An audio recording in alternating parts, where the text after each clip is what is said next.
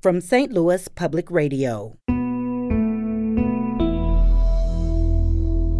This is St. Louis on the Air. So what do we know about why they would fly at night in the first place rather than just do it in the day like the rest of us? Well, scientists are still studying that, but we have hints from some of these studies, and one of the hints is that it's much cooler at night. As you can imagine, flying is highly energetic, so it's easier for them to stay cool at night. And another thing that migration at night does, it helps them to avoid predators that would be after them during the day, such as hawks. The brighter lights actually create darker shadows, so usually the argument is either cost or, it's safer, less crime kind of thing. But if that was true, New York City would be the safest place on earth. I'm Sarah Fenske. Sometimes you have to leave the city to realize just how bright the moon and stars are. Here in St. Louis, the sky just isn't as bright, thanks to the artificial lighting all around us. That can be a big problem for birds, and it becomes an especially big problem in St. Louis in the next few months. And joining us to explain why and what you can do about it is Jean Favara. She's the Vice President of Conservation for the St. Louis Audubon Society. Jean, welcome. Hello, Sarah. How are you? So, Jean, let's talk about the birds here. It might surprise a lot of people to hear that so much of these birds' migration happens at night. What kind of problems do city lights create during that time? Bright city lights can confuse birds and distract them and further cause them to be attracted to city areas when they fly, because that blocks what they use to navigate naturally, which includes the stars and the moon, for example. So what do we know about why they would fly at night in the first place rather than just do it in the day like the rest of us? Well, scientists are still studying that, but we have hints from some of these studies, and one of the hints is that it's much cooler at night. As you can imagine, flying is highly energetic, so it's easier for them to stay cool at night. And another thing that migration at night does, it helps them to avoid predators that would be after them during the day, such as hawks. Hawks migrate during the day, one of the few birds that do. And by flying at night, these birds that can be hunted by hawks are protected from them. Okay. So the nights are a big deal. The lights are a problem. Your project, Lights Out Heartland, is specifically focused on raising awareness about songbird migration in May and September. Why are those months particularly important? Those 2 months are some of our most high-intensity migration months in our area, in St. Louis area. In May, it's the spring migration month, and in September, that's our fall migration period. Fall migration tends to be a much more drawn-out affair for birds than spring, but even so, September is one of our most busy months for migrating birds in the fall here. So what's happening in the spring in St. Louis as far as these birds go? These birds are trying to mostly get to their breeding grounds. So we have a set of birds in St. Louis that spend all year long with us. We have birds that come here to breed here, and then we have birds that come through here going to their breeding grounds that are likely north of us. So there's a whole mixture of birds in our area in the spring. And so this sounds like just a number of different species coming from a number of different points converging on here. Correct. And St. Louis sits underneath the Mississippi Flyway, which is one of the major flyways for migrating birds in the U.S. And that flyway takes in about 60% of North American songbirds, and 40% of North American waterfowl use that flyway. And it's over 325 species that can go through that flyway as they migrate. So I understand all that adds up to us being considered the 5th most dangerous city for migrating songbirds in the spring. That seems pretty intense. Yeah, some scientists from Cornell Lab of Ornithology did some analysis of both the brightness, intensity of light pollution we have in our area, and they looked at very interesting radar data. So they can literally look at the movement of birds now using weather radar, and they combine those two things, and it's modeling, and they show that St. Louis is, yes, indeed, because of the bright intensity of our lights at night and the fact that we are in a high migration intensity area, We are the 5th most dangerous city for migrating birds in the spring and the 6th most dangerous city in the fall. We want to let you know if you have questions or comments about the topic we're discussing today. If you've been thinking a lot about birds during this pandemic, you're certainly not alone in that. Our phone lines are open. You can give us a call at 314-382-8255. That's 382-TALK. You can also send us a tweet at STL on air to join the conversation. And we actually do have another voice we want to bring into this conversation now, because light pollution doesn't just cause problems for birds. Don Ficken has some information about that. He's president of the Missouri chapter of the International Dark Sky Association. Don, welcome. Thank you, Sarah. So, Don, the International Dark Sky Association, this is focused on light pollution. What first got you interested in this issue of too much light? Well, actually, I'm an amateur astronomer, and I actually thought that somebody was taking care of that. They were addressing it, but I learned that Missouri did not have a chapter. IDA, the International Dark Sky Association, is a global organization, but we didn't really have any real representation in the state of Missouri, so we decided to form one about 2 years ago. And so what are the hopes of this organization? Are you there to advocate the public or to talk to public officials? Well, we're actually trying to do all those things. One of the projects we started very early in our chapter's history was just about 2 years ago. We're measuring light pollution throughout our state. We have about 16 sky quality meters. It's a program through Truman State University where students are involved, which is kind of a fun thing by itself. And these sky meters are really all over the state, including down the Gateway Arch, by the way. We just put one down there recently to measure that. And with that data, what we're trying to really find out is really what's going on in the state. And we're looking at some very relatively dark spaces still left in the state. We want to protect those, but we also wanted to start slowing down the light pollution in the cities, which is growing pretty fast. So, Don, tell me this. I mean, beyond astronomers and beyond these songbirds that Gene is here advocating for, what kind of problems can this excess light create for humans? Well, it's a lot of it comes down to really, and not just humans, but also across the board. You get into melatonin, for example. They're learning a lot more about how melatonin is impacting how bodies work. In fact, I just saw an article recently about how melatonin might be causing some problems with the virus, basically, some of that. People don't have enough of it. Yeah, that's exactly right. So what happens, which is interesting if you think about it, is that basically about a third of humanity lives where they can't even see the Milky Way anymore, and really about 40% of Americans live where there's no real darkness per se. I mean, you're under sky glow, and when you start thinking about that, that has all kinds of implications. If you have light all throughout the night, you never really get to see darkness in the traditional sense, then it's got to be messing up your melatonin. So I know both of you, this is something that you're hoping to raise awareness about, but you're also hoping that it might lead us to action. Gene, what is Lights Out Heartland hoping that we will do in response to this information? Well, Lights Out Heartland is a partnership between both the Missouri Dark Sky Association and the St. Louis Audubon Society and multiple other partnering agencies and groups. And Lights Out Heartland is reaching out to many groups throughout our Mississippi region, and both in and outside of Missouri, Arkansas, Illinois. But what we hope to do is raise awareness, and we also are trying to get businesses to enroll in the program, and that would mean we were asking them to turn off their lights and turn down their lighting, especially exterior lighting, for the months of May and September. Again, those high intensity migration months. Okay. And so even if you might say turn on your porch light at night, just in interest of say, neighborhood safety, you're saying turn it off in May and September. Yes, we'd like to both homeowners and businesses to look at your exterior lighting and turn them down or turn them off as much as possible during those 2 months of May and September. Don, I think it's interesting to hear about how light pollution has been steadily on the rise, even though we're all paying more attention, or say we're paying more attention, to energy efficiency. How do those two things go hand in hand?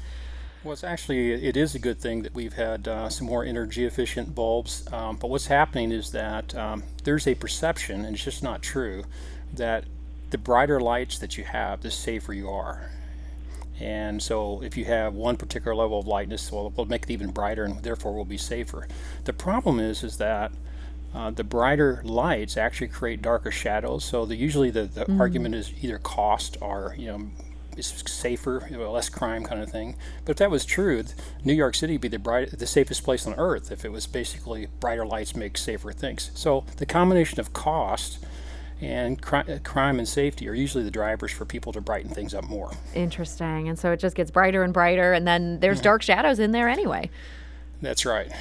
That's right. So, Gene, this whole campaign to get people to turn off their lights, I seem to recall, I think last year, maybe the year before that even the Gateway Arch went dark during some of these key migratory weeks. Is that going to happen again this year?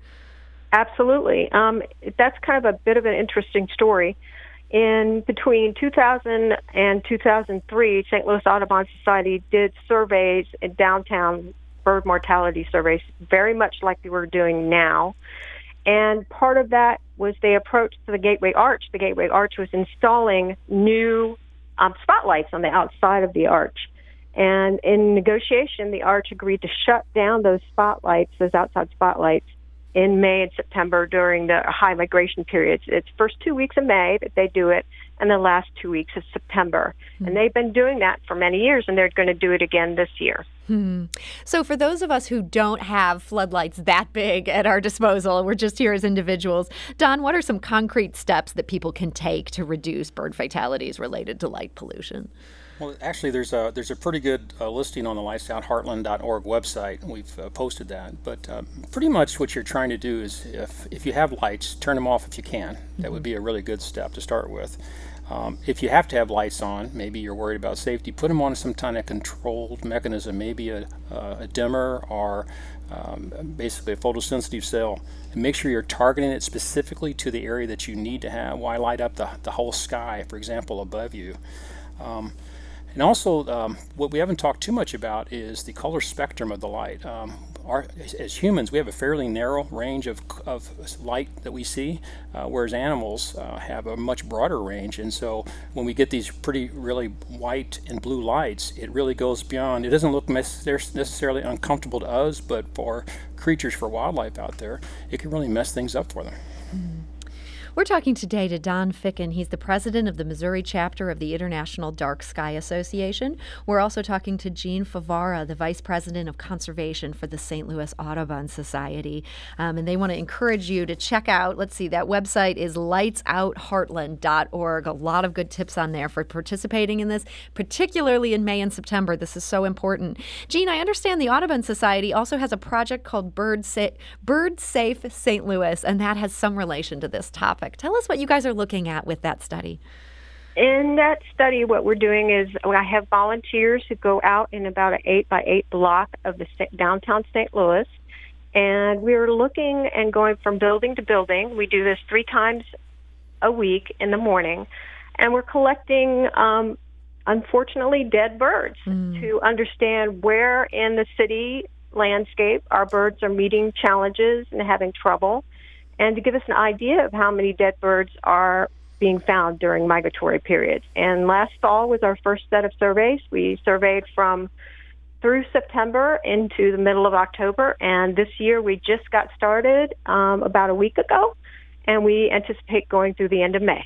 And is this survey something that has worked elsewhere or worked in past years and helped identify something that could change? Correct. So these surveys were done between 2000 and 2003, and that did result in the Gateway Arch shutting down its spotlights. And many other cities use these surveys as the same way, as a tool to understand where in the landscape the birds are having trouble in your downtown areas. So we let our listeners know on our St. Louis on the Air Facebook page and on our Twitter that we were going to be talking about the topic of birds today. And we heard from several bird enthusiasts. Mary wrote on our St. Louis on the Air Facebook page, "This year at home, birds have become more important. The regular finches and sparrows became like family. Now with migration, they are coming back home. When I felt trapped, I see the red-tailed hawks circling our neighborhood, and it gives me a lift. I feel free for a moment. So many people are putting bird feeders out to bring the feathered community closer. I'm hoping that love lasts long after COVID is gone. The day we saw a bald eagle over Kirkwood Park was pure magic." Gene, do you think more people, as we have been spending so much more time at home and looking out into our backyards, even spending time in our backyards, have people become more interested in birds in this past year? Oh, absolutely. If you do a little check and kind of check out what's been happening in response to the pandemic, what you see is that, for example, bird feeder sales and bird bass and bird seed sales have increased in many areas of the United States. There's an application called eBird, and eBird is an application you can have on your smartphone, and many birders use it to electronically, in real time, submit what they're seeing in an area. And they found that more people were using that application than ever before, and they could even track how it was being used based on what regulations were in place in a given region. So, for example, in a region with higher shutdown level, they were finding more people putting in birds they would find in their backyards. So they weren't traveling much, they were in their lockdown mode. But in other areas where they weren't quite so locked down, they would find that people were tracking birds farther away from their homes. So it's really an interesting view of what's happening in human behavior and with what our local regulations were guiding us to do. And so the pandemic really was having an impact on bird behavior. Absolutely. They've also shown that birds have been changing their songs in response to the quieter environment they're now living in the sense that they often are now singing in a few decibels lower than they did when all noise was all present, and they can make their songs more variable and have more flourishes in those songs, and that's kind of interesting. And there are even studies now following up to see if that could lead to better defend territories by these birds and better ability to attract mates. So all that work has been done in this pandemic period. Don, we've been talking a lot about birds here, and it's exciting to hear how, one of the few silver linings coming out of this pandemic has been some of these observations about them. I'm wondering if this has also been good for astronomers, that maybe with having more downtowns go dark, that maybe you've been able to see the sky better. Has there been any difference? Yeah, absolutely. The astronomers, the equipment's that it's hard to actually purchase equipment these days. It's on order. It's backlogged. It's very difficult. And I will say that I am an amateur astronomer, but I think I was first a wildlife person, and so we have a very diverse board as far as our IDA Missouri, and one of them is in the Missouri State Parks. And one of the things that they were talking about is just how crazy the crowds were going to the parks, particularly during the start of the COVID. Do you hope that coming out of this connection that we've all kind of felt towards nature during all these months of so much else being closed, that's something that we can sustain and can drive a change in our behavior even as things start to eventually get back to normal? I would hope so. A lot of what I find, and again, our chapter is relatively new, just about 2 years, is that when I talk with the public, and this is when we used to be able to do face-to-face stuff, is that people really don't think much about light pollution. They turn on a light, they turn off the light.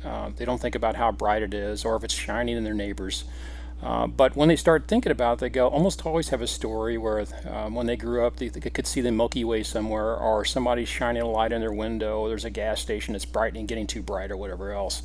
As people become more aware of this is really a good thing. And by the way, one thing I would suggest is an action step is that on darkskymissouri.org, there's a home lighting thing that you can take a look at your house. It'll give you steps to go through to kind of see how your house looks as far as lights. Are you basically dark sky friendly? And it's a good way to there's 5 principles that you can follow, and those apply not only to the Lights Out Heartland, but also to homes and whatever else.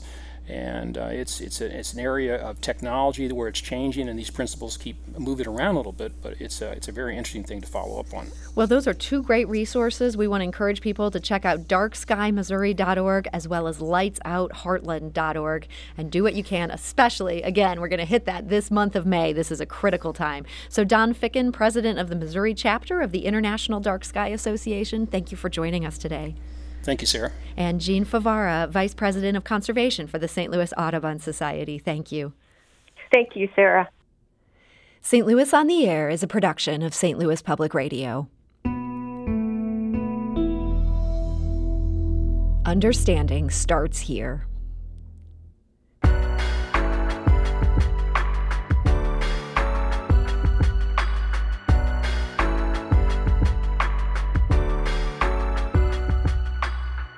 Do you find yourself regularly listening to episodes of St. Louis on the Air?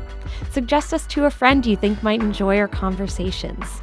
And leave us a review and rating on Apple Podcasts on the App Store. It's the simplest way to help people discover our show. Thanks. St. Louis Public Radio is a member-supported service of the University of Missouri St. Louis.